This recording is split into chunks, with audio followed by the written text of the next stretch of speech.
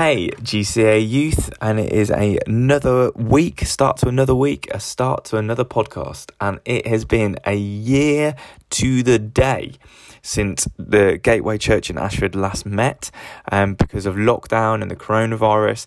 What a weird milestone to reach at this point, but actually knowing God's goodness and God's faithfulness over our lives is so important when we come to times like this, and to remember this. And I know that people might be listening to this later and kind of looking back, but actually just to consider that as we consider the word of God, that we're looking again on his faithfulness to us, we're looking again on his mercy to us, we're looking again on his goodness to us. And while we may have had many of our civil freedoms limited because of this pandemic, that the freedom that we have in Christ has been, there's been no restriction, and there's been nothing that has been held back from us through Christ. And that is so good to know. So we're going to be in Ephesians chapter 5, verses 15 to 17. This morning we are kind of working through the application now in Paul's letter here to the church in Ephesus of what he has said before and what he has considered before. And so we are just going to go into this and hopefully go deep today. So starting in verse 15. Look carefully then how you walk, not as unwise, but as wise, making the best use of the time, because the days are evil. Therefore, do not be foolish, but understand what the will of the Lord is. And God, would you give us grace and wisdom to know your will and to live for you in the world around us. Amen. Okay, look carefully then how you walk, not as unwise, but as wise. Verse 15.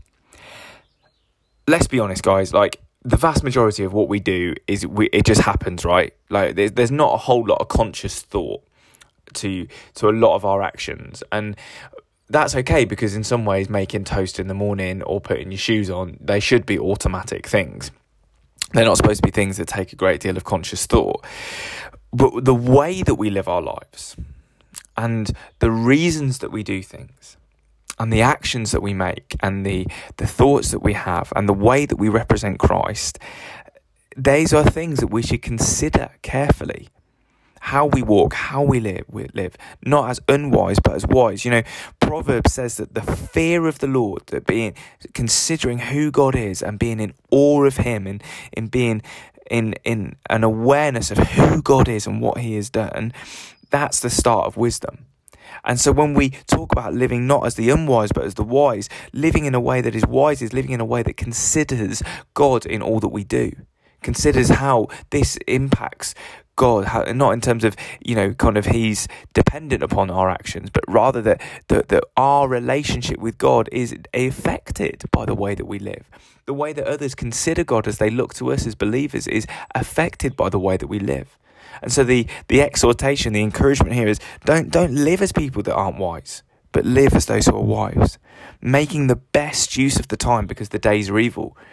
And the days are evil. This idea that we're working towards some kind of social utopia where kind of the world is perfect because of the advancements of science and the advancements of education and thought, is just garbage. Look at the world around you. It's a mess.